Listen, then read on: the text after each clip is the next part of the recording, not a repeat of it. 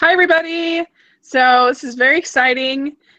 We are here to talk about, to do our next episode of His Picks, Her Picks.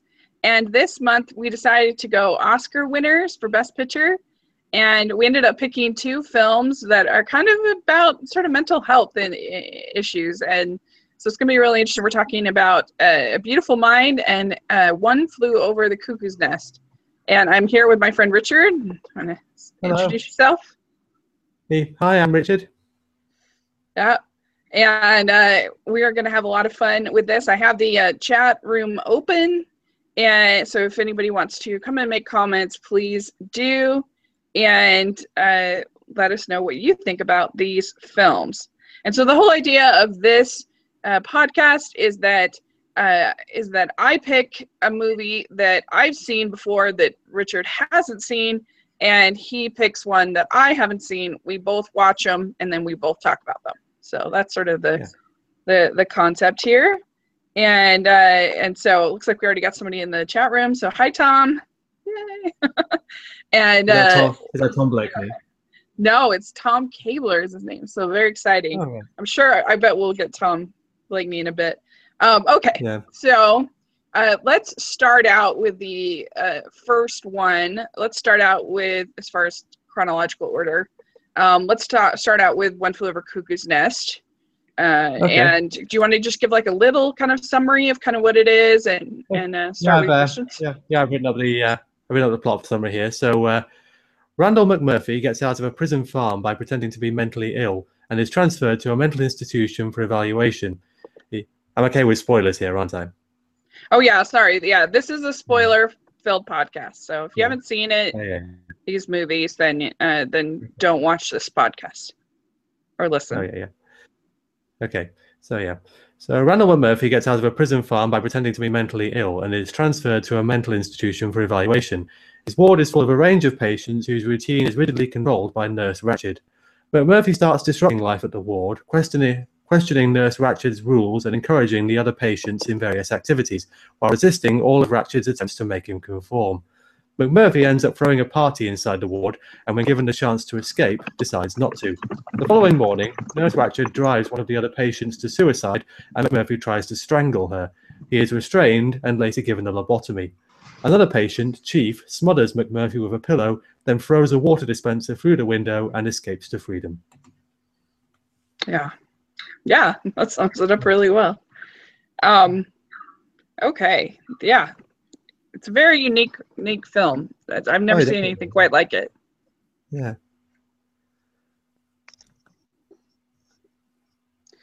All right. So what's your first question? So our first question was, what aspects of the film do you think work best, i.e. the story, the acting, the editing, just the different components? Yeah, I think the acting, is probably my favorite part of the film. I think that Jack Nicholson and the lady who plays Nurse Ratched. Yeah, Louise Fletcher, yeah. And you could see why they why she won. I think she won the Oscar. She did, yeah. I think it was like they won all 5 major Oscars, like best picture, best director, best actor, best actress, and 5th one I can't remember. It might have been best screenplay or. Yeah, I think so. I think you're right. I think it was best director? Anyway, it doesn't matter. But yeah, I think that it won best picture, director, actor, actress, and screenplay. Yeah. So it's directed by Milos Forman, who also directed Amadeus. Yeah, which I love Amadeus so much. And go ahead. I was gonna say I thought it was a bit like Amadeus in that it could be quite stale in the wrong hands, because I felt like there wasn't a huge amount of story there. I mean, it was more about just what he gets up to, and there's not a huge amount of forward progression for a lot of the film. But they both this one and Amadeus end up being really interesting and really engaging. That's true. That's a good point. I wouldn't have thought of that. Yeah, partly through the acting. The acting is really good in both films, and also I think the editing and pacing of events as well. Yeah, I mean it does clip along, I think, pretty well. I at least I was never bored or never kind of waiting for it to happen, anything to happen. And they both have kind of very charismatic leads in both films, and they both kind of ask questions and about kind of life and things like that in interesting ways that don't feel too sort of preachy by any means. So it's an interesting comparison. It would be interesting to compare those two. Yeah, we could have picked those two. I didn't even think about that. We could have picked because they're both Best Picture winners. Yeah, except I have seen Amadeus. Oh yeah, that's true. Yeah. Amadeus is one of my. It would be in probably my top 50 favorite movies. I love it so much. Yeah, it's definitely in my top 30, I think. Yeah. Just the way that they picture music and the way it's perfect. Anyway, but yeah, so I think that Tom Blakeney's on the chat. Yay. Hi, we got 2 Toms. So yeah, I think that this does a really good job of kind of keeping you guessing about characters too. Like you don't really, I'm a fan of movies where they do use archetypes and you do kind of know where things are going in a way if it's executed well. Like I love Moana, and that has definite sort of archetypes, or I don't know, there's a ton of, let's say, Disney movies or a ton of fairy tales or things like that, or romantic comedies or different things where it's like I know exactly what's going to happen to these characters, but it's executed really well and there's charisma, and so I don't mind it at all. But in this case, this is kind of a different experience where I really found it unpredictable. I didn't know what the characters were going to do. I didn't know if I liked them, didn't like them, and there's something to that, I think. Yeah, I mean,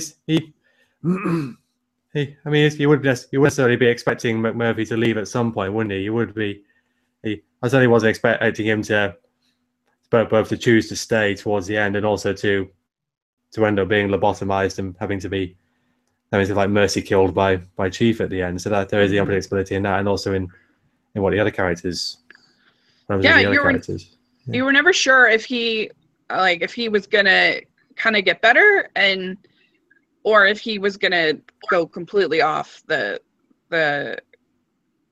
completely crazy, for lack of a better word. He wasn't. He said he wasn't really crazy, was he? He was just trying to get out of prison. Yeah. Yeah. So, but you were just never sure though, like what was gonna drive him kind of over the line. So. Yeah, I agree. I agree with you. The acting was definitely a big part of what makes the film work. There's quite a few recognizable actors in there. I think Danny DeVito is in there, and Christopher Lloyd, and it's Brad Dourif playing Billy. Everybody does a really good job to make all these very distinct characters who you kind of recognize their qualities, and and like I said, the editing and the pacing work really well. But so I think that kind of makes up for the fact that there's not a huge amount of story overall. Yeah, I agree. I think the characters are unpredictable enough, and I like movies that are real character driven too. And so I really that was my favorite part of the movie. Would that be what would be your favorite part? I would say it's hard to decide. I mean, I would say the characters, and also I like some of the individual scenes, like some of the group therapy scenes where they could be quite uncomfortable to watch sometimes. Yeah, but they were very well done. Yeah, and some of the scenes where they're like out on the boat, that was a little bit more fun. Yeah. Yeah. All right. We do have a pretty good chat room going on here. Nobody's seen the movie though in the chat room. So sorry if we spoil. Sorry if we but thanks for joining us. Okay, hopefully we can entice you to go out and see it. Yes. And so, all right, let's move on to the next question here. Okay. Yeah. So my next question is: to what extent do you consider McMurphy to be a sympathetic character?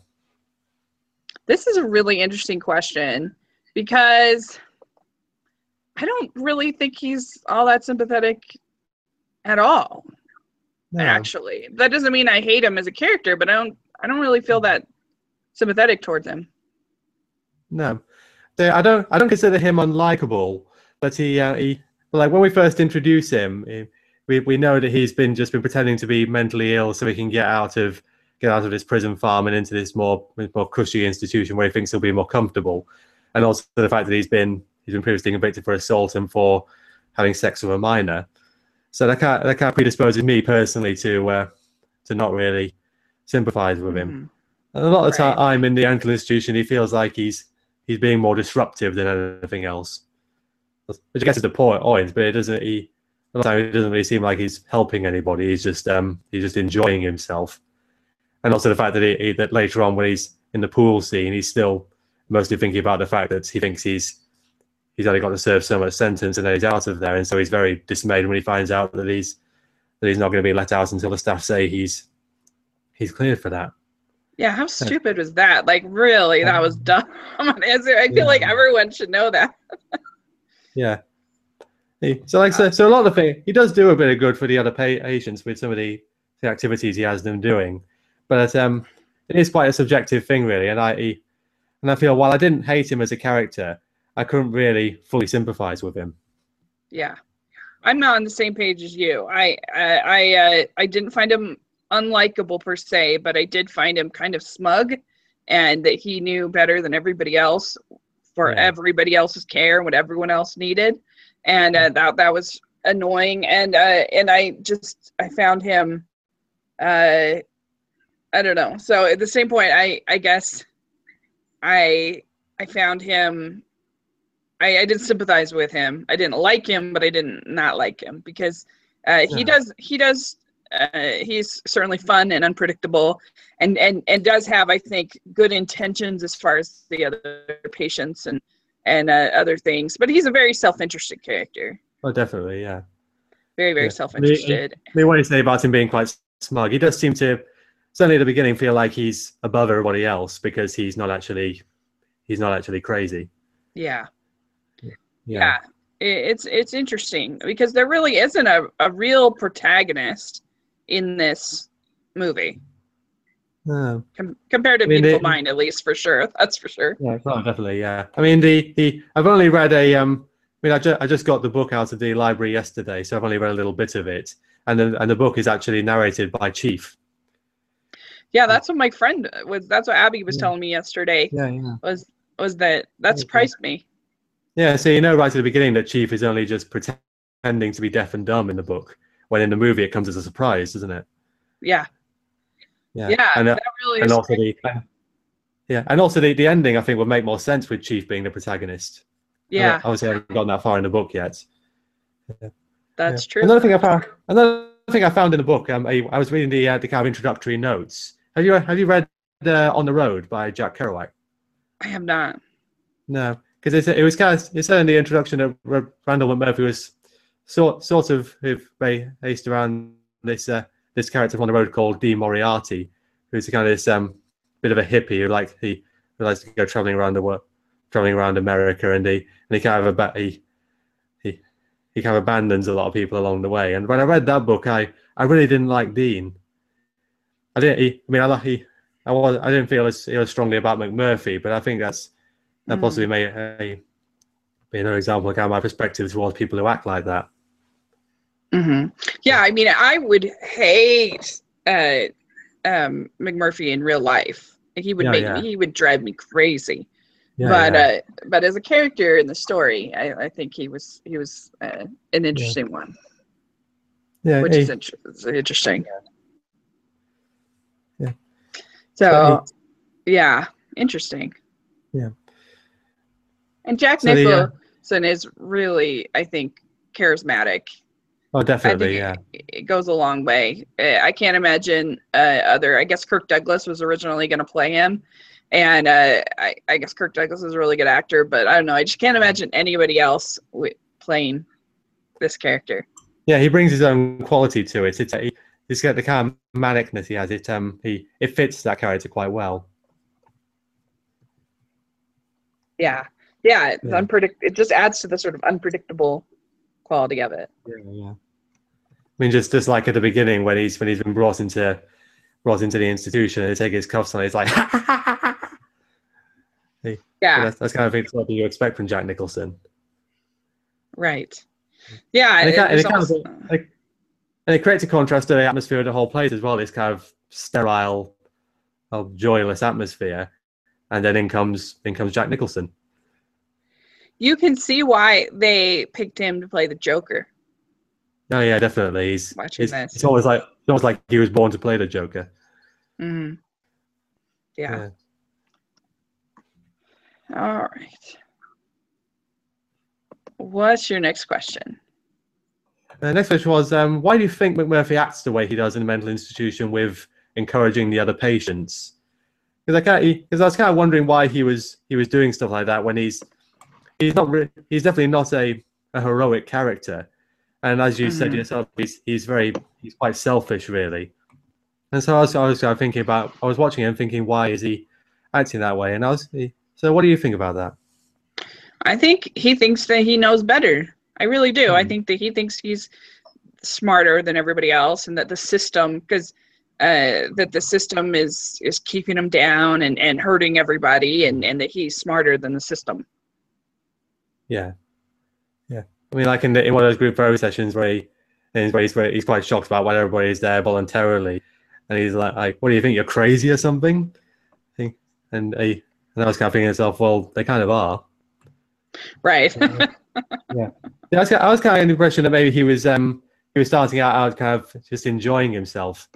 Like I say, he feels superior in this environment, and he's trying to have fun of his own kind, like suggesting they watch the World Series, and then he just tries to engage with the other people around him because that's just it. He's trying to have fun in his own way. I mean, even on the boat, he kind of leaves everyone to it and goes off into the cabin with Candy, doesn't he? Yeah, I think that's true. I think he thinks he knows what's better for everybody else, but I think he also wouldn't care about that if it wasn't sort of impacting his own enjoyment of life. Yeah. I don't think that he would stick up for these people or would be involved if it wasn't making his life less comfortable. Yeah. Like he only really cares about Chief until he needs his vote. Yeah.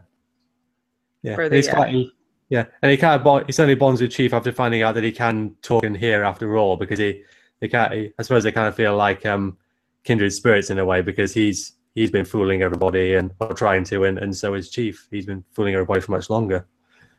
Mm-hmm. Yeah. Yeah.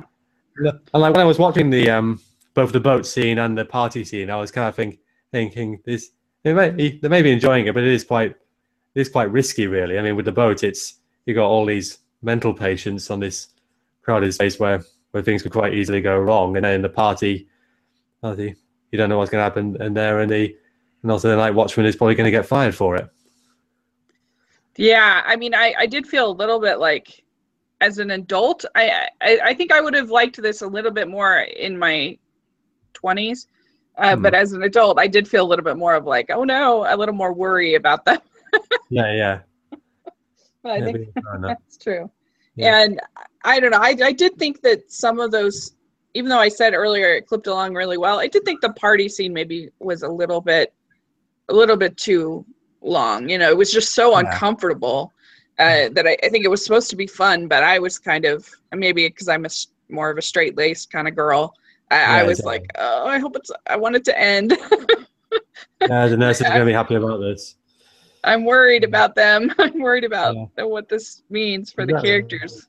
Yeah, exactly. And it does take up a very long portion of the second half, doesn't it? Yeah, it does. It really does. And yeah, I mean, of all the things to do with those kinds of characters, probably a boat is not the is not the best first, dive into freedom. Yeah. So like on the one hand, McMurphy doesn't really appreciate the problems that they have, but on the other hand, he does he just gotta treat them more like human beings than the system they're in does. Mm-hmm. Yeah. Definitely.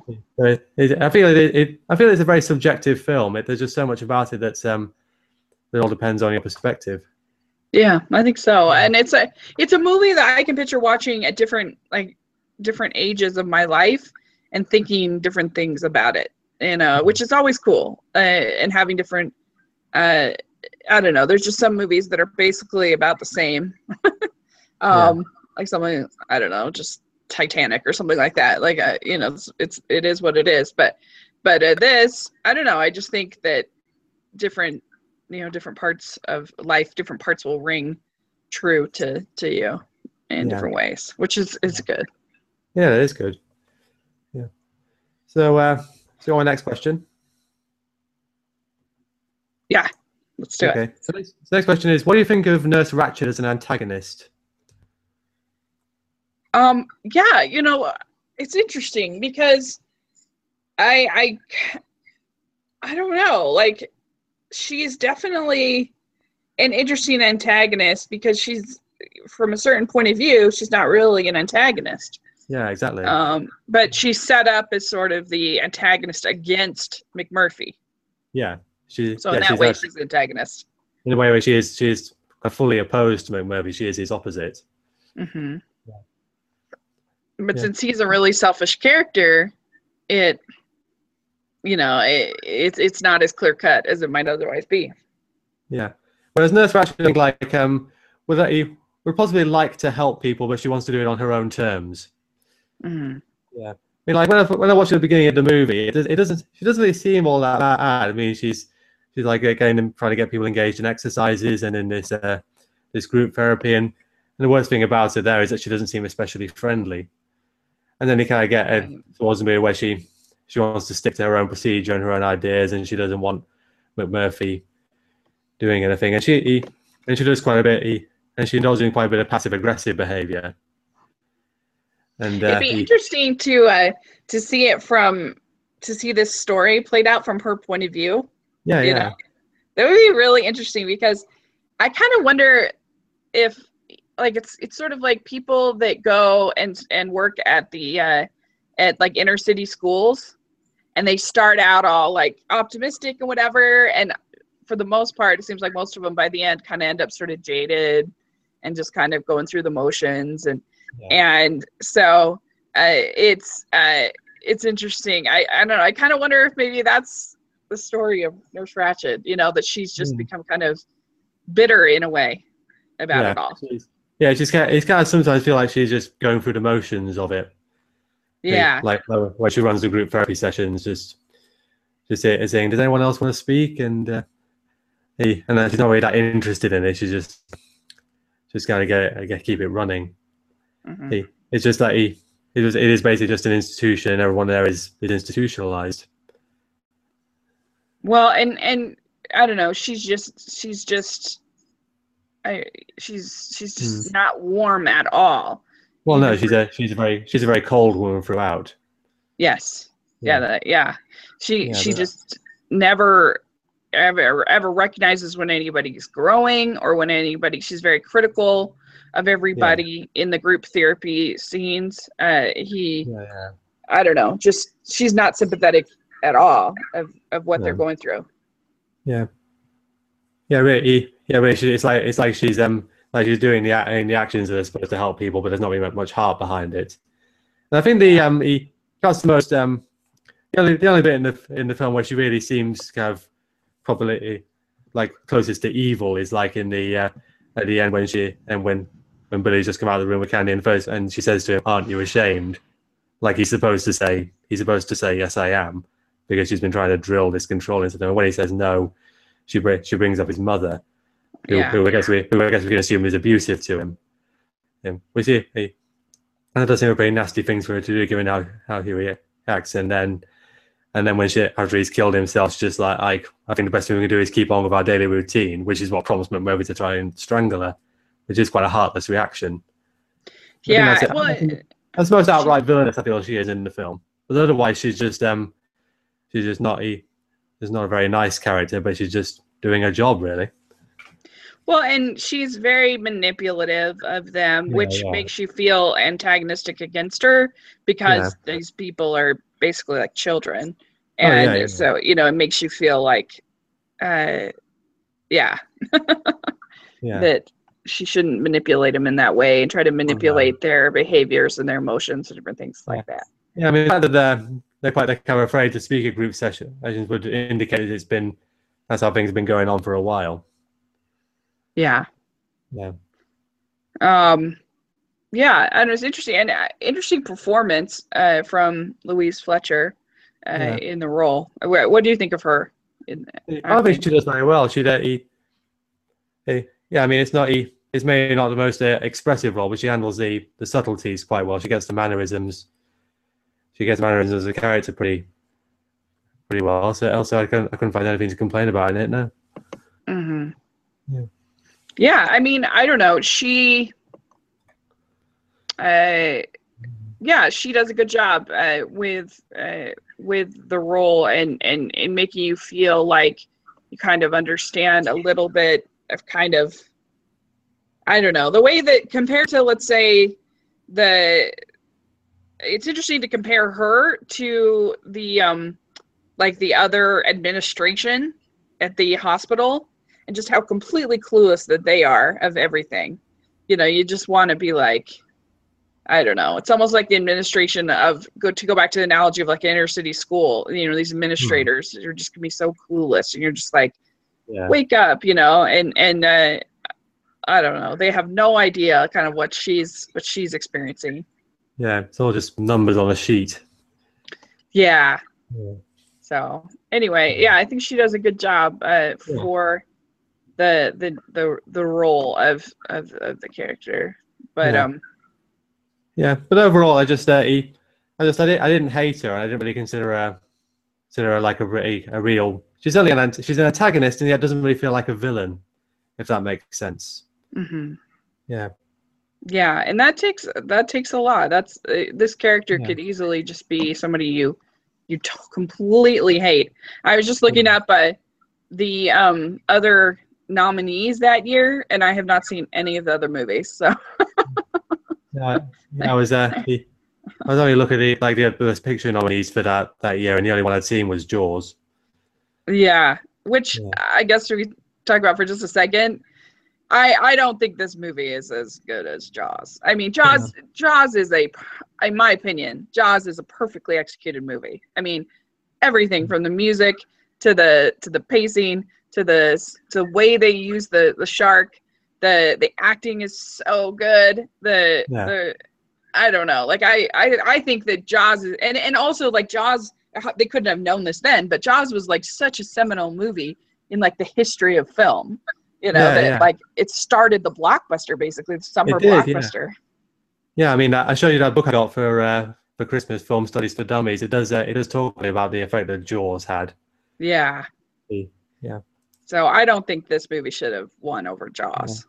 No, Jaws. I do certainly like Jaws better as a film, but just One Flew Over the Cuckoo's Nest is probably better for the Academy, just because of the themes it has and the complexity of it. Even though Jaws is such a well-constructed film, and maybe has, I mean, I would say more universal appeal. It may not going to be probably quite sensitive people who aren't going to like the more gory parts, but I do think it has more wide-ranging appeal than One Flew Over the Cuckoo's Nest.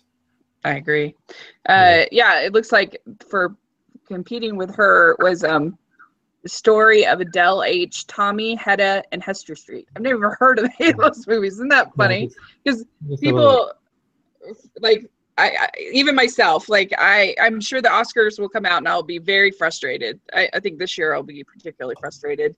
But then in reality, nobody cares. Nobody remembers. Nobody cares. Nobody can tell you who won most years. It doesn't matter. Like we think it matters, but it really doesn't.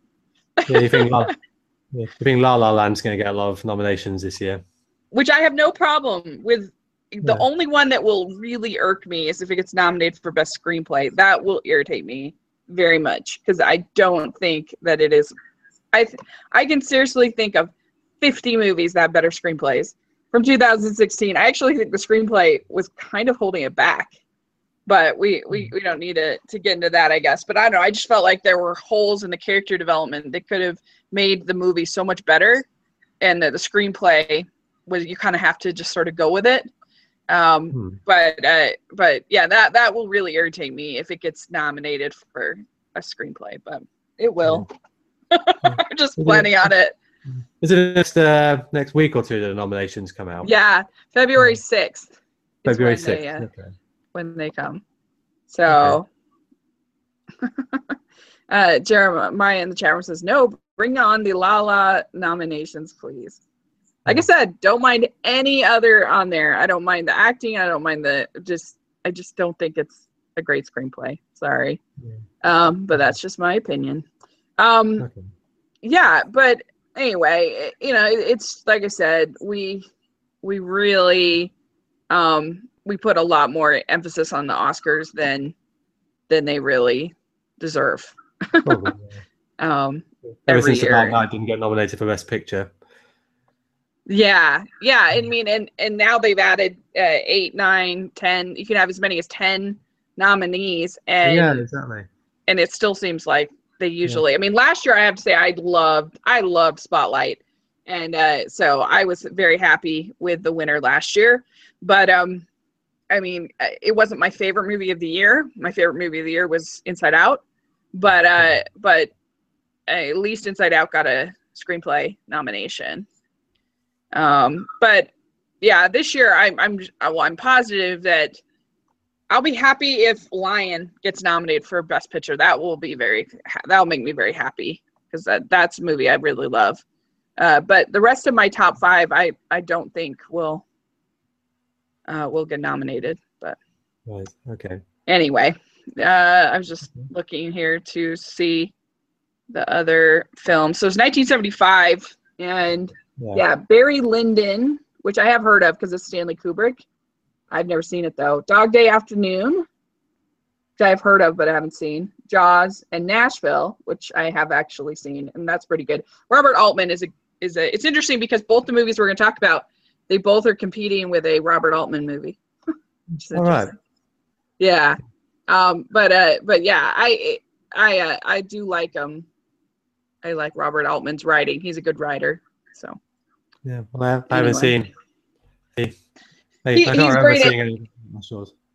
great at combining like all of these different characters and stories together into one narrative. Is Robert Altman. So anyway, I'll have to see what else he's made. So because I don't know if I've seen any of his other films. He did Gosford Park, and that's what competed with A Beautiful Mind. I really love Gosford Park. No, I haven't seen that one. That was his last, or he did also Prairie Home. I think Prairie Home Companion was his last movie. But anyway, yeah, he was a good director. So let's see here. Jeremiah says, maybe, I mean, they are remembered in a way. DVDs print the award on the case. Film history books print them. Actors, directors, biographies mention them. Sure, I mean, they're not completely forgotten, but it's not as big a deal as we make it out to, us in the film community make it out to be, I guess.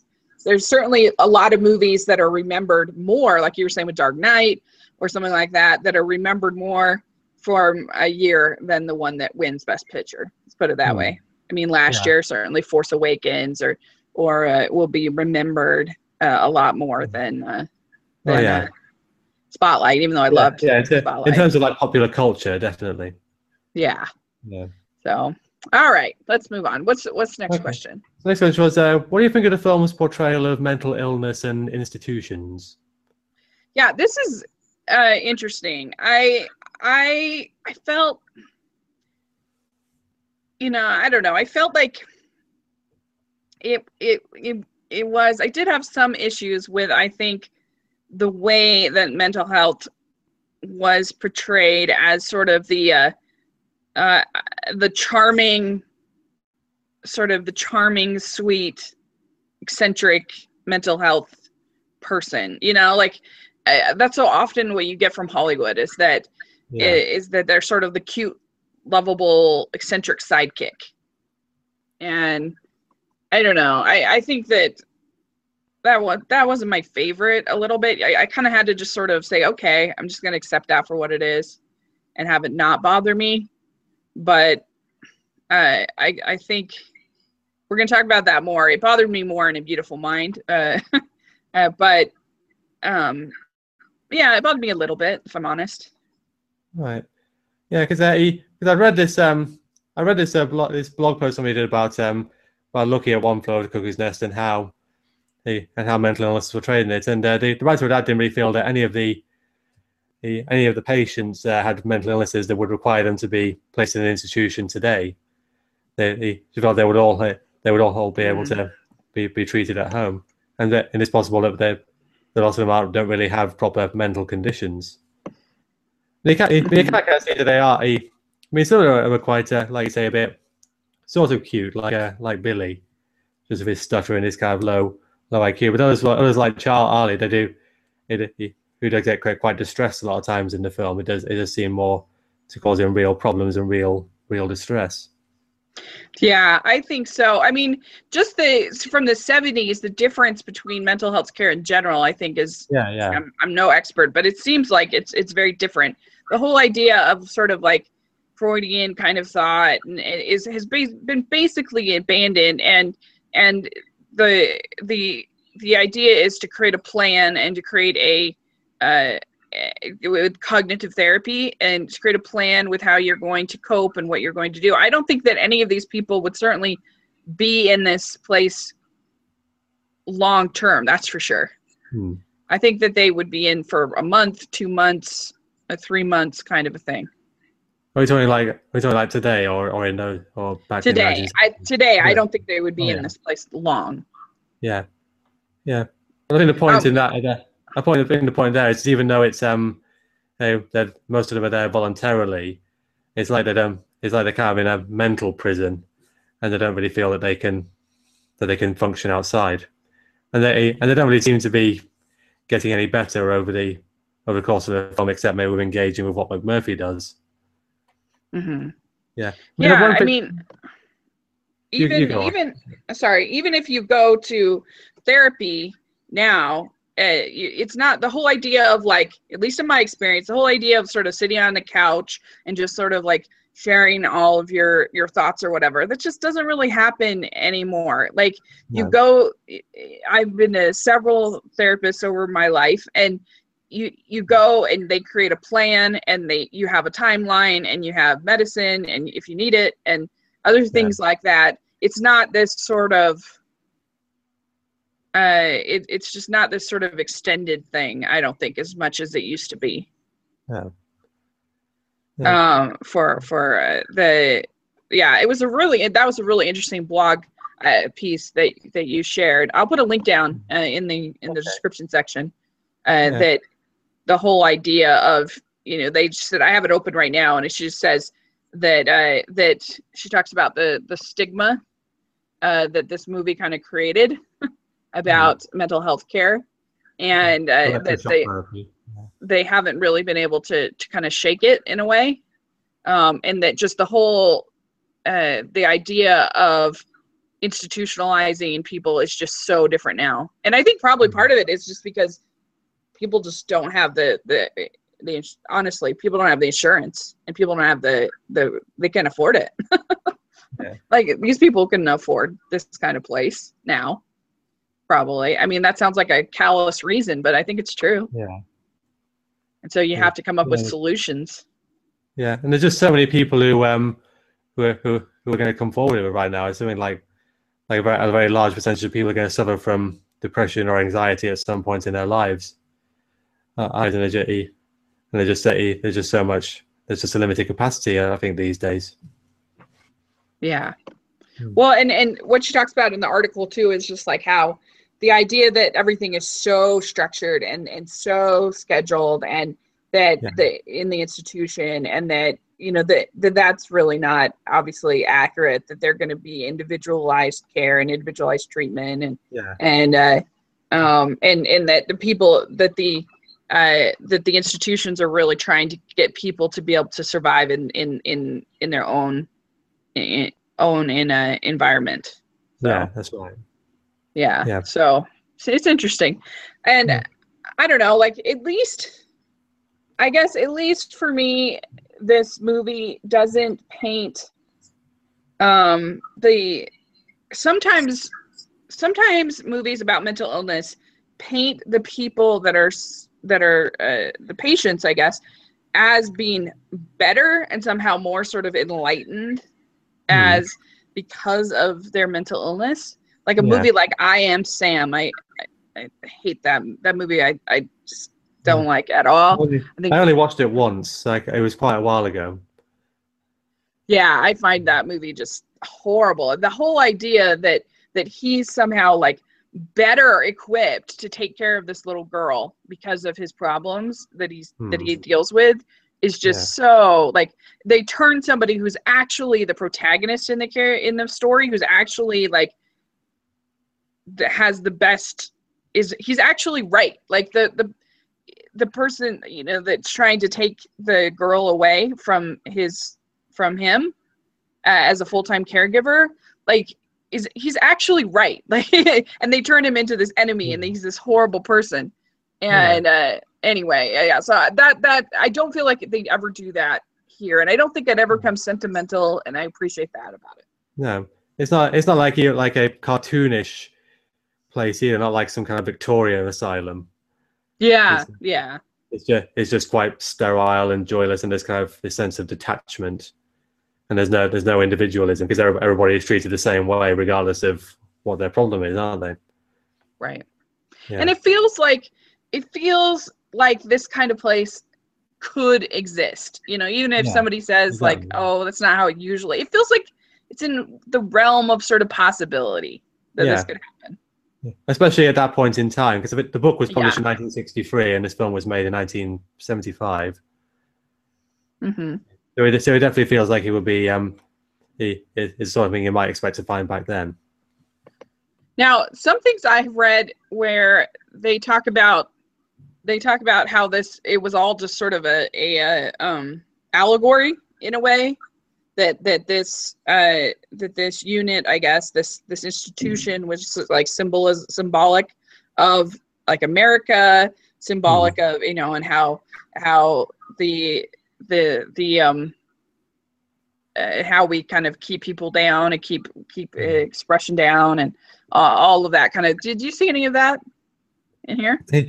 I think so, yeah. Particularly with Chief, it's made most explicit with. And that's kind of my last question really, was about the themes and messages of the film.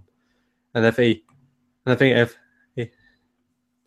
Chief, when he was talking about his father, about how he was a big man and people worked on him until he became an alcoholic. It was that kind of gives the message about being forced to conform. Murphy within the institution, and the people within the institution compared to the world at large, and it ends with Chief deciding to rise above that and just go out into the world as he is. Do you think that we become better or worse at that? Because in a certain perspective, we are more accepting of different people and different lifestyles and choices and things, but then we also are all the more sort of, everyone has to like the same things. People freak out if you don't like, for example, if you don't like La La Land, people are like freaking out, or just whatever is sort of the cool new thing. If you don't like it, and I do like it, I'm not saying but just as an example, like, there's so many things like that it's like you have to sort of buy into the whatever everybody else thinks, or people can't handle it. And they immediately declare you're a hater. It's like, no, I just have a different opinion.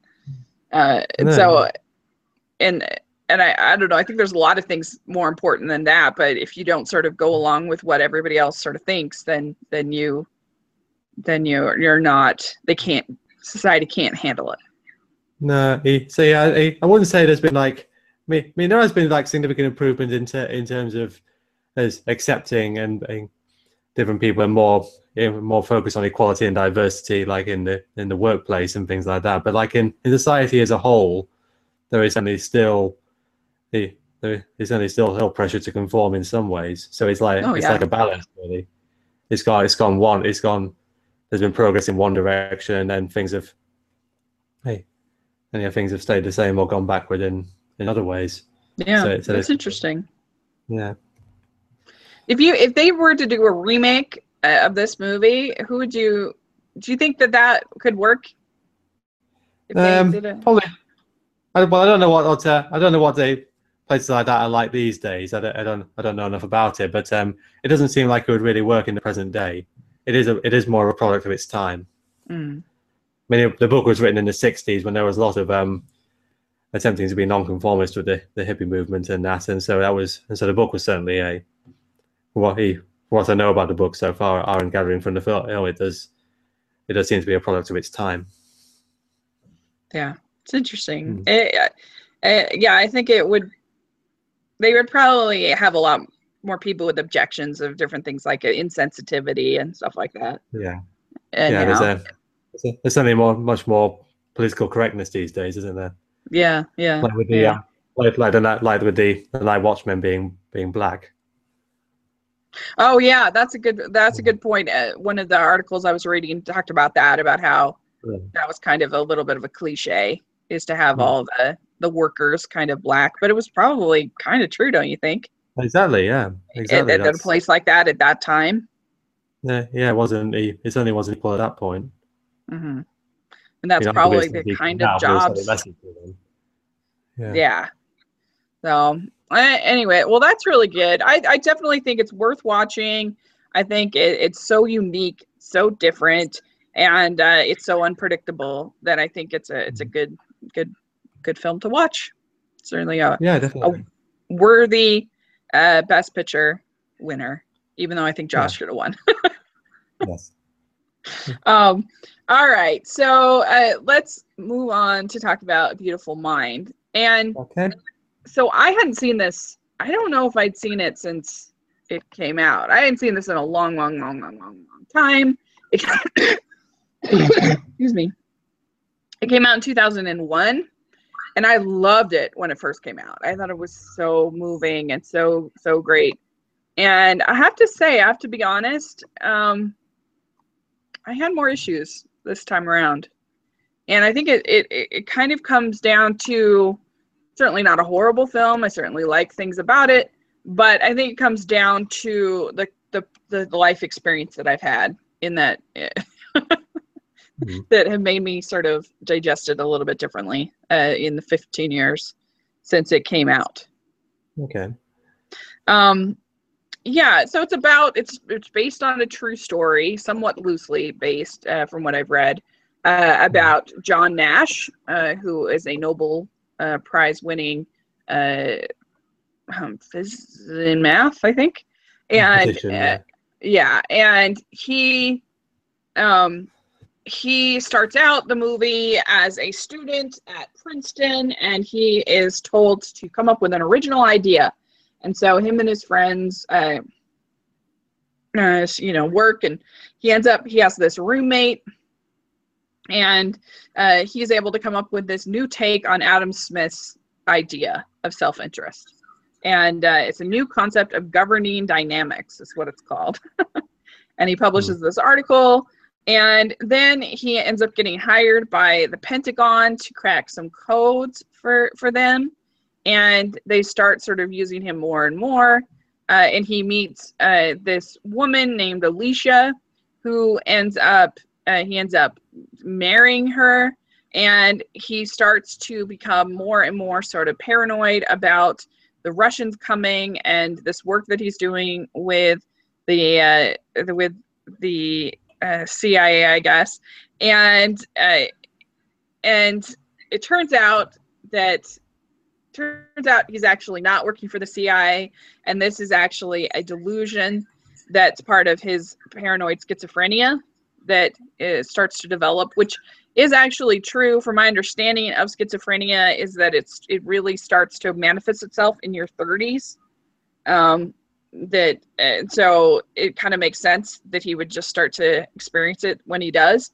And then the second half of the movie is all about how he is trying to deal with that schizophrenia and how it affects their marriage, and he ends up in the end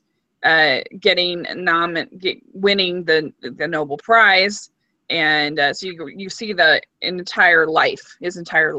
They have a son, and yeah, so that's kind of the film. And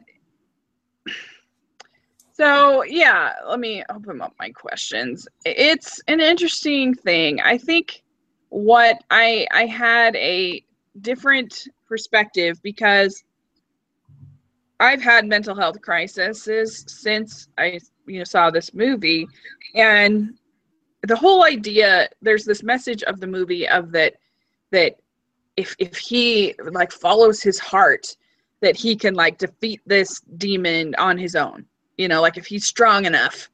And there's even a scene where she like points to his heart. It's like, you can fight it. And I have major issues with that now. Somebody who's like, there's nothing, I don't know, like that's just not reality of mental health. Like if I have a panic attack, there's nothing like in my heart that could like make me like defeat the panic attack or whatever, like it just doesn't work that way. I don't know. Well, I think it's the story of a man overcoming a mental illness through willpower and heart is perhaps more marketable than story of a man overcoming a mental illness through willpower, therapy, and medication. Yeah, that's fair. But I don't know. I just had a harder time with it this time than I did when I was younger, because I feel like that's just such a false thing that people believe. If people didn't believe that, then I would have less of a problem with it. People think like, oh, just like if you're dealing with depression, people think, oh, just be happy, or just like change your thoughts or whatever. Like, and it's just, that's not the way it works. Like it doesn't like Inside Out. Yeah. Inside Out. Yeah. That you like, it's more complicated than that, like that I don't know. But anyway, let's talk about, I guess we can get there a little bit more, but so what aspects of the film, I'm going to do the same question you did. What aspects of the film do you think work best? The story, acting, editing, etc. Well, I thought the story itself was really quite basic. It was, I didn't think there was anything quite special about that. I mean, the best things that I found were both the acting and the emotion involved as well. How that was used. I mean, the Russell Crowe and Jennifer Connelly are both absolutely brilliant, particularly in the second half of the film.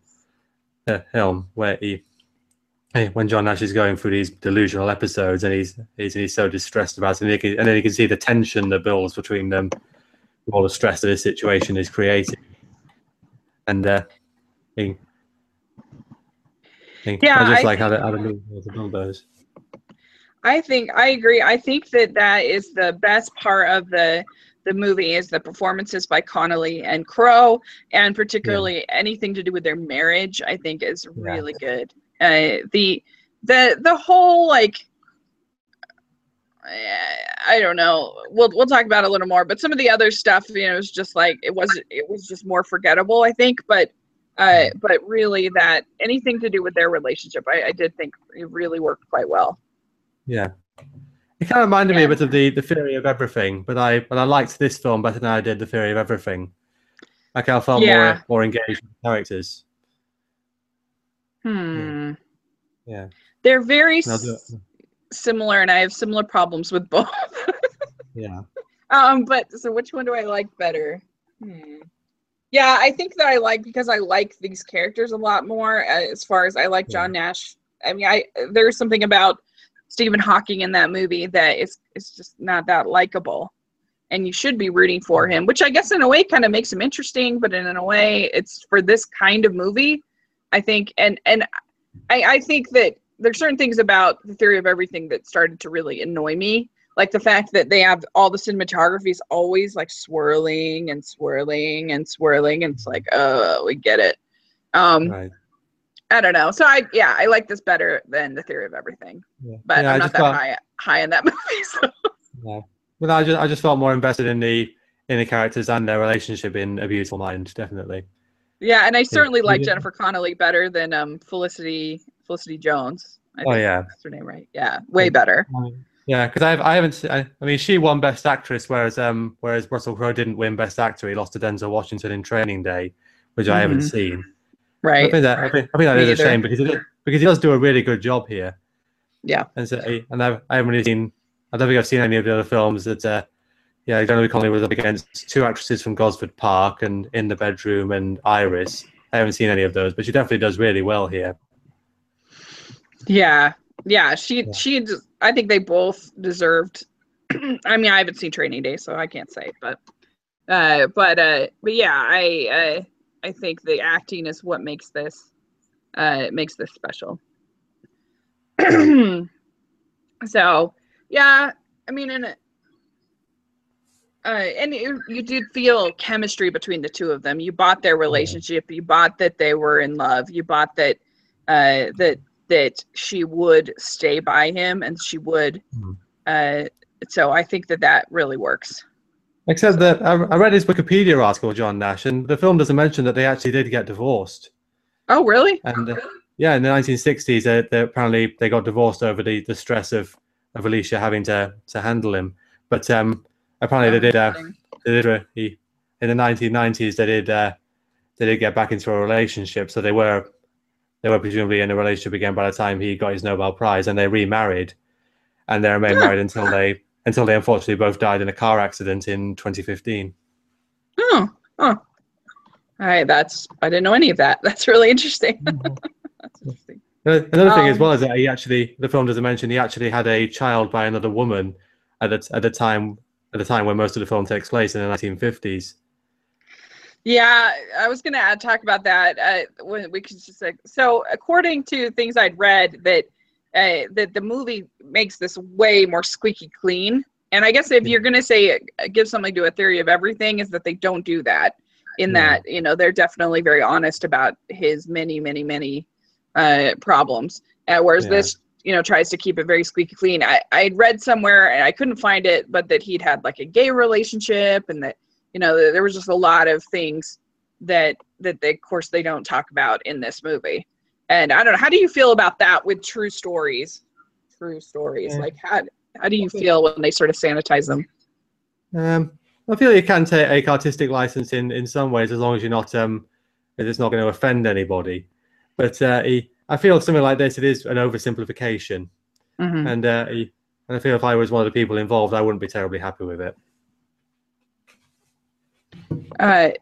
Yeah, I mean, I think it's tricky because you have to make it a compelling story. You have to make it a compelling thing, but you also, I don't know, like I struggle with this because there's certain movies that like last year's Steve Jobs that everybody went wacko for. I thought it really bothered me because I felt like it wasn't a fair depiction of this is a real person. And I think if you're going to tell a real person's story, I think you have a little bit of an obligation to be a little bit fair. But then I also think that I don't know, I struggle with this one as well because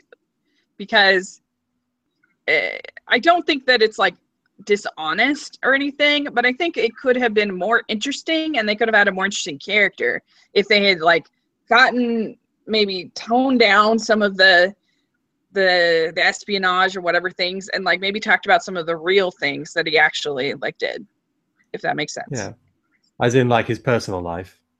Yeah, like instead of focusing so much on the CIA stuff and things like that, which on the rewatch wasn't as compelling to me, and instead like maybe talk about some of these real things. I'm not saying he didn't have those delusions. Yeah, he probably did, but maybe focus on some of these maybe darker things and not as well, if that makes sense. Yeah. but it's like the film basically wanted to tell a certain kind of story, but it Yeah. wasn't the kind of story where if you use fictional characters, then it would be especially interesting. If the fact that it's real people adds an extra layer to it, but it's not especially honest to real life. Right. Exactly. It is in some ways, but in the details. Yeah, and it's a tough question of like how honest do these biopics have to be. Okay, sorry about that. Let's see. And I guess it just depends on the film, depends on the movie. But it could have been a little bit, I think, a little bit more honest in that regard. Yeah. Okay, so did the twist work for you? Did you have an idea that these were illusions, or did that really surprise you? It did surprise me mostly. The first time I got I had the idea really was when Parcher, Ed Harris's character, goes to see John in his office, and then he walks away, and Nash is yelling after him, and then his other friend kind of pokes his head out the door saying, "You all right?" And it kind of got the impression, and I kind of thinking then, is he not really there? Because I knew the movie was about schizophrenia, yeah. But I hadn't really been suspicious up till that point. It kind of seemed like it was this interesting espionage story with Ed Harris up until that point. And I was certainly surprised to find that the Paul Bettany's character Charles was imaginary as well. Mm-hmm. So yeah, it did work for me, definitely. Yeah, I think on a first-time watch, it definitely has sort of a Shyamalan-y kind of twist, kind of effective feel to it. It definitely surprised me the first time I watched it, for sure. I did not think that Charles was an illusion, and I don't know enough about schizophrenia to know whether that's like. I have a feeling that it's not like, I don't think that you see like the same person like that over and over and over again, but I have no idea. Maybe you do, but it seems a little. I don't think it just doesn't seem like that could possibly be how it is. Yeah, well, what I could gather, what I gathered about it, mostly schizophrenia involves auditory hallucinations. I mean, John Nash said he didn't actually see anybody. He was first suffering from paranoia, and then later on in his life, he started having auditory hallucinations, voices whispering to him. Mm-hmm. And I found another article that says when schizophrenics do have visual hallucinations, they don't tend to look realistic. They tend to look kind of cartoonish and warped. Yeah. Not really part of the real world. It'd be interesting to know if they see the same one over and over again, though. I'd be curious to know about that. Yeah, I don't know that. Yeah, me either. But yeah, I mean, I understand why they had to do it that way. That the one article I did read, it says that he's about the auditory hallucinations, that the visual hallucinations that carry on a good part of the movie are in fact rare in schizophrenia, and that so anyway, it's interesting. That's interesting to me. Very, very interesting. Yeah. But I understand why they kind of had to do it that way, because it's a movie, so you kind of have to portray it in some way that people can visualize. Yeah, it would also mean that he was because he starts seeing Charles in his university days. It would mean he was experiencing the symptoms much earlier than he did in real life, and he said that schizophrenics tend to experience symptoms in their 30s. Mm-hmm. Yeah, that's true. That's very true. Yeah. And I guess I also think it's just, like I said, it's just maybe a little, in retrospect, a little bit too much time spent on it. That I kept being like, as an adult, I kept wanting to be like, let's get back to the marriage. That's the interesting part. That's the part that I think is good. More than this. I was quite interested in what I thought he was doing with the CIA. I was interested to see where that was going to go until I realized that it wasn't real. Yeah. And you Yeah. think that if it wasn't a biographical film, you'd think there was a conspiracy of some kind. If it was regarding fictional characters, then his belief that he'd been kidnapped by the Russians and he was just they were trying to convince him that it wasn't real. You'd expect that to be the case. And it's because it's biographical, they know for certain that he's wrong and he is suffering paranoid delusions. Yeah. Yeah, that's true. And it's hard for me to go back to that spot because I've known the twist for so long that it's kind of hard for me to go back to that spot where I was surprised and I didn't know, I guess. 15 years, it's kind of hard for me to remember like what I really thought. Okay. So what did you think of their marriage? We talked a little bit about it, but what did you think they had chemistry as actors, and did you think that they had a good marriage? Oh yeah. Definitely it is a very good relationship. I mean, from the beginning, you get some interesting interactions between them because Alicia is much better with people than John is. I mean, at that point through the film, he hasn't really been making much effort to interact with others.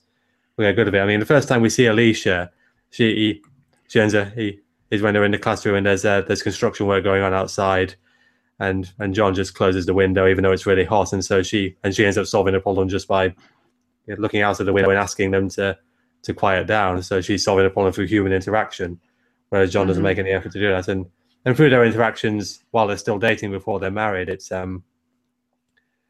she's rather better at that sort of thing than he is. And then he proposes like he's talking like a scientist in terms of evidence and needing proof and like that. And then afterwards, when they're married and his condition has come out, there's just this constant tension between them. Where she's trying to maintain normality, and it kind of feels like anything could break at any moment. And it is good that within the film, she does manage to be supportive of it, even though she's under so much stress. Like I said, in real life, they did get divorced eventually. They don't need to get back together later on. But within the film, it is a very commendable thing. Mm-hmm. Yeah, that she is just so like loving and kind, but that she's also, I mean, her kind of probably most memorable scene in the movie is when she has tried to be intimate and he's not interested because of the medicine, or he's not able, and she crashes that mirror. I mean, that's a very Academy clip kind of, when they're giving you your Oscar, that's the clip that they're going to show. That's the Oscar moment, yeah. That Oscar moment, that's going to describe it. Yeah. And but it's a good moment. It's an emotional moment. You really feel for her because she didn't. I do feel kind of like she didn't know kind of what she was getting into. She didn't know, and I mean that's the truth with any marriage. Like none of us. I'm not married, but none of us know 100% what we're getting into. None of us can predict if somebody will have an accident or somebody will have what will happen and what choices the other person will make. I mean, that's the thing with marriage. And so I thought it was really good. And I thought that they had really good chemistry as actors. And it just felt like a real couple to me. Yeah. And I'd be curious to see them do another movie together. I did like them a lot together. Yeah. As in Russell Crowe and Jennifer Connelly. Yeah. I thought they were great. Yeah. So I'm not sure what Jennifer Connelly has done these days. Yeah, either am I. I feel like I haven't. Then they say that there's the Oscar curse. That you get the Oscar and then you never end up doing any good movies after that, particularly for the women. But I mean, Louise Fletcher, like when she won One Flew Over the Cuckoo's Nest. Yeah, I don't know anything else she's been in. I mean, Halle Berry's the ultimate of that. She. She does Catwoman. But she did turn up to get a Golden Raspberry Award. I think she was the first person to do that. Yeah. Let's see. She's done Hulk, and that was the first thing I saw her in, Hulk. Jennifer Connelly. Yeah, I haven't seen that for a long time. It was pretty boring, but it looks like a bunch of horror movies, and she was in He's Just Not That Into You, which I actually like that romantic comedy. I think it's good. Yeah. Winter's Tale, she was in that. I think Russell Crowe's actually in that. Now you think about it. That's yeah. It says they were both in Noah together. I haven't seen that. Oh yeah, I forgot about that. Yeah, they're both in Noah. And she's married to Paul Bettany, who played Charles in this film. Oh yeah, that's true. Yeah. Look at that. So yeah, it's interesting, but I think she does a good job with the part. I think both of them elevate the screenplay. I think they both are better than the parts written. It's written by Akiva Goldsman, who is also famous for writing Batman and Robin. I thought the name familiar. So I think that this is a significant step up for Batman and Robin. Yeah, like that moment where they're in the bedroom together and she's touching his heart and her heart and just saying, I need to believe that something extraordinary is possible. That felt a bit cliche to me. Yeah. Yeah, I like I said, I think if I didn't like her so much in the performance, if I didn't like them as a couple, then the screenplay would be like they elevate the screenplay above what it really deserves. Yeah. So yeah, I agree with you. That's kind of a cloying moment. And yeah, I mean, my next question was just, we kind of talked about it a little bit already, but just this portrayal of mental illness as this, like, that he's able to deal with the symptoms through willpower and heart. I don't like it. I don't like that. It bothers me. And I think that it's just that's not a good message to show, because that's not reality. That's not the way mental health really is. You don't just like have willpower and defeat it or something like that. Well, the thing is that he apparently did use some kind of conscious power in real life. He said he only took medication when he was under pressure to do so, and after 1970 he didn't take any. And I'm talking about John Nash in real life. He said still the things I kind of read about him. He's kind of almost embraced his delusional thinking, but not to a point that it really showed. And he got any psychiatrists taking to him, and so he just kind of he just kind of gained a sort of power over it. I mean, I think one thing I read suggested that the film kind of showing the effect, having him taking medication and then suffering a relapse when he stops taking it because of the effect it's having on him. That was kind of intentional on the part of the screenwriter, because Nash tried to avoid taking medication as much as possible, and so the screenwriter didn't want to show too much that show too much that you don't have to take your medication in these situations.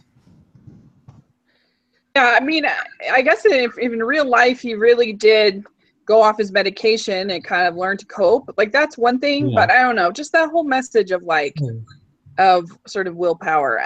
The way that it's handled, it grated me. It bothered me as somebody who's dealt with my own fair share of I just feel like that's a damaging misconception that you have out there, is that like people that are going through depression or people going through mental health, that they just need to sort of snap out of it. Yeah. Well, I haven't gone through it to that extent, but if that's how you feel, I can respect that. Yeah. I mean, mine is nothing compared to this by any means, but I remember my dad saying one time that he was like, but you have all of these like things to be grateful for. You have all these things to like, you know, and I just remember just thinking like, just so frustrated, because that just, it didn't have anything to do with that, you know, like it just had to do with what I was feeling, the way that my body was responding, you know, that it didn't have anything to do with the situation. Like I finally just said, you know what, there's times when I feel this way, I have no reason at all. Like it's just there. And so you learn how to cope however best that you can. But, and I'm, like I said, I don't take medication. I'm not like some serious case or anything, but I just know from my own experience that it's a medical condition that you have to have treatment for, and it's not something that you can just like, you know, be like, I'm gonna be strong and not have this problem anymore, if that makes sense. And I read this. I read this novel once about this. I don't know exactly how accurate it is, but it kind of featured this character who suffered from manic depression, and he says at one point that the depression, that during a depressive episode, your body actually believes on a physical level that it's dying, and it kind of creates this vicious cycle of the cycle of its of your brain and your body's responses to that. So you're right. It is definitely a medical thing, and he kind of like people just kind of misunderstand that sometimes, and it's like they want you to take responsibility for it because they believe that you can. I think I would have liked it better. It wouldn't be so much of a problem for everybody else. Yeah, I think I would have liked it better if it had been, you know, if maybe he'd sort of sat down with his doctors and they said, okay, here's the way that you can deal with this, that we can treat this without using the medication that has these side effects. Here's a plan. Here's a thing. I don't know, just something other than like dig deep into your heart and you'll be able to conquer this. I don't know. It bothered me. But anyway, if they just treated it more, I guess I feel like mental health should be treated more like a medical condition, like anything else. And like if you have the flu, if you have any other kind of illness, you get treatment for it. And there's lots of different ways that you can get treated for it. And I feel like that it should be sort of portrayed and treated, and we should think of it more, because there's just still so much stigma in our society about mental health, I feel like, so many wrong stereotypes. And then maybe if those stereotypes didn't exist, I wouldn't be so sensitive to this as I felt when I was watching it. I was like, but I guess maybe I don't want to make it seem like the big deal is it is, but it was just interesting because I had such a different response to it in 2016 compared to 2001 because of my life experience. Just was different. So anyway, I really thought whenever it got back to their marriage and their chemistry as a couple, I really did like that a lot. And that's a lot of the movie. So it's certainly a good film still. I don't want to be seem too down on it. It is a good film. I just didn't think it was, apart from the acting, it isn't really special. Right. Yeah. And it just wasn't as good as I remembered it because I had those issues this time. Okay. So did anything else stand out to you about the production design, the costumes, the score, the makeup, anything like that? Well, I really enjoyed the score. Yeah. It's a James Horner soundtrack, and James Horner is probably my favorite film composer. And you can see a lot of his kind of signature musical motifs are present there. Like the main theme kind of sounds like things he's done before, and also his more dramatic music, like when they're finding out about the things that John has been doing, taping these articles all over his office. And I still really enjoyed it. It kind of it set the scene very well. Yeah, I agree. I really like the score also. It's interesting now how I can it just screams James Horner. It just felt like I didn't even have to look. I'm like, oh, this is James Horner's score to me. Something about how just gentle it was. Just felt very, very James Horner to me. Yeah, the gentle bits were very good. Yeah. Yeah. And it's certainly well directed. I think Ron Howard is a competent director. Yeah, he does, even his movies that I don't like. Well, I don't know. He certainly has range, Ron Howard. You got to give him credit for that. I mean, he did The Grinch. He did. He hasn't had a good movie in a long time, but he always manages to sort of direct it in a competent way. And so I think he does a good job. I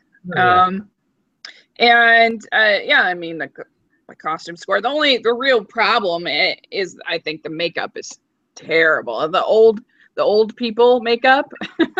It looks It was- it looks it wasn't horrible. that great. What were they doing? I mean, come on. It looked awful, I thought. But, you know, what are you going to do, I guess? Yeah. So It's only anyway, that just, brief. yeah. So, and I do love Russell Crowe in that conversation between him and the Nobel Laureate Committee guy. I think some of his best acting in the movie is there. The way he's just like, oh, so you're trying to see if I'm crazy or something. Yeah. But he was really good in that scene. Yeah, you can kind of see how his character has matured in the intervening years. I was just kind of used to it all now. Okay, so yeah, I mean, my last question was just going to be: do you think it should have won Best Picture over Gosford Park, In the Bedroom, Lord of the Rings, Fellowship of the Ring, and Moulin Rouge? And how refreshing is it that a movie like Lord of the Rings would get nominated? I feel like that would not happen now, but we'll see. Maybe Deadpool might get nominated, which would be interesting. But it would be very interesting after the Golden Globes. I mean, I think Deadpool is. I know you haven't seen it. I think it's an average film overall. Yeah. And the only really exceptional thing about it is Deadpool himself and how good Ryan Reynolds is and how funny he is. But I don't think he would really deserve to be nominated for Best Picture. Though it would be hilarious if that happened. Right. Yeah. I mean, like I said, I haven't seen it, but it would be refreshing just to have something so mainstream, I guess, get nominated, because I feel like that never happens hardly ever. But Lord of the Rings got it. Yeah. Even at that time when there were only 5 nominations as well. So I haven't seen Gosford Park or In the Bedroom, but I personally liked both Fellowship of the Ring and Moulin Rouge better than A Beautiful Mind. Yeah. And this is really good acting and it's very emotive, but it has a pretty basic story. Whereas Fellowship of the Ring and Moulin Rouge are both more unique in their own ways. I mean, even though Moulin Rouge, it's funny to call Moulin Rouge unique when it uses all these existing songs in it, but it has a style all of its own, I think. And Fellowship of the Ring was just this big epic film that wasn't really quite like anything that had been done before. It was, and so I would probably have picked Fellowship of the Ring over A Beautiful Mind. Yeah. I agree. I haven't seen In the Bedroom, so that's the only one I can't comment on. Gosford Park is great. It's so entertaining. I love the script. It's kind of very similar to Downton Abbey. It's written by the same guy who wrote Downton Abbey. Yeah. So if you like Downton Abbey, you'll like Gosford Park, I think. It's a mystery. It's really well done. Great acting throughout. And then, of course, Fellowship of the Rings is amazing. It's my favorite of the series of the Lord of the Rings movies. And so, yeah. And then Moulin Rouge, it was just so different. And so, so I would agree with you. Like I said, I haven't seen In the Bedroom, but it's my least favorite of the 4 that I've seen in retrospect. So, oh, well, what are you going to do? So, what grade would you give both films on this? I would give I rate with numbers, so I'd give One Flew Over the Cuckoo's Nest 4.5 out of 5, and Beautiful Mind I'd probably give 4 out of 5. I think I would give Beautiful Mind a 3.5 out of 5, and I would give One Flew Over Cuckoo's Nest. I think I'd give it the same, 4.5 out of 5. Okay. So yeah. All right. Well, that's kind of all the questions that I had. And I think they're very interesting movies. I think that they're definitely both worth seeing, and you can see why they got the awards nominations and whatever that they did, even if we would pick other ones to win. And so it's interesting. It'll be interesting to see what happens with the Oscars coming up in February. And I think that I'd be surprised I think it'll either be Moonlight or La La Land that is going to win. And I would personally pick Moonlight, but they're both good films. I like both. So Yeah. Anyway. I haven't seen either of them. yeah. Yeah, I So- think the only film I've seen this year there might be a possible Oscar contender will be Sully, but nobody's been seems to have been paying much attention to that really right now. Yeah, Sully does seem like the kind of movie that would get that kind of attention. Which I enjoyed it very much. I think Hidden Figures might take Sully's spot, which is really a heartwarming, wonderful movie that I liked a lot. Yeah, I mean, I think that I don't know. It's going to be interesting to see how many spaces they use, and what they end up nominating. It'll be interesting to see. But all right. Well, where can people find you? Hey, well, my Twitter is PNE Richard, and my blog is velociraptor256.wordpress.com. Awesome. Great. And you find me at Smiling LDS Girl and on all social media, and at 54 Disney Reviews on my blog. And thanks so much for doing this with me. I really appreciate it. It was fun. That's fine. I enjoyed it. All right. Well, and put your comments down if you've seen either of these movies and what you think. And thanks so much for watching.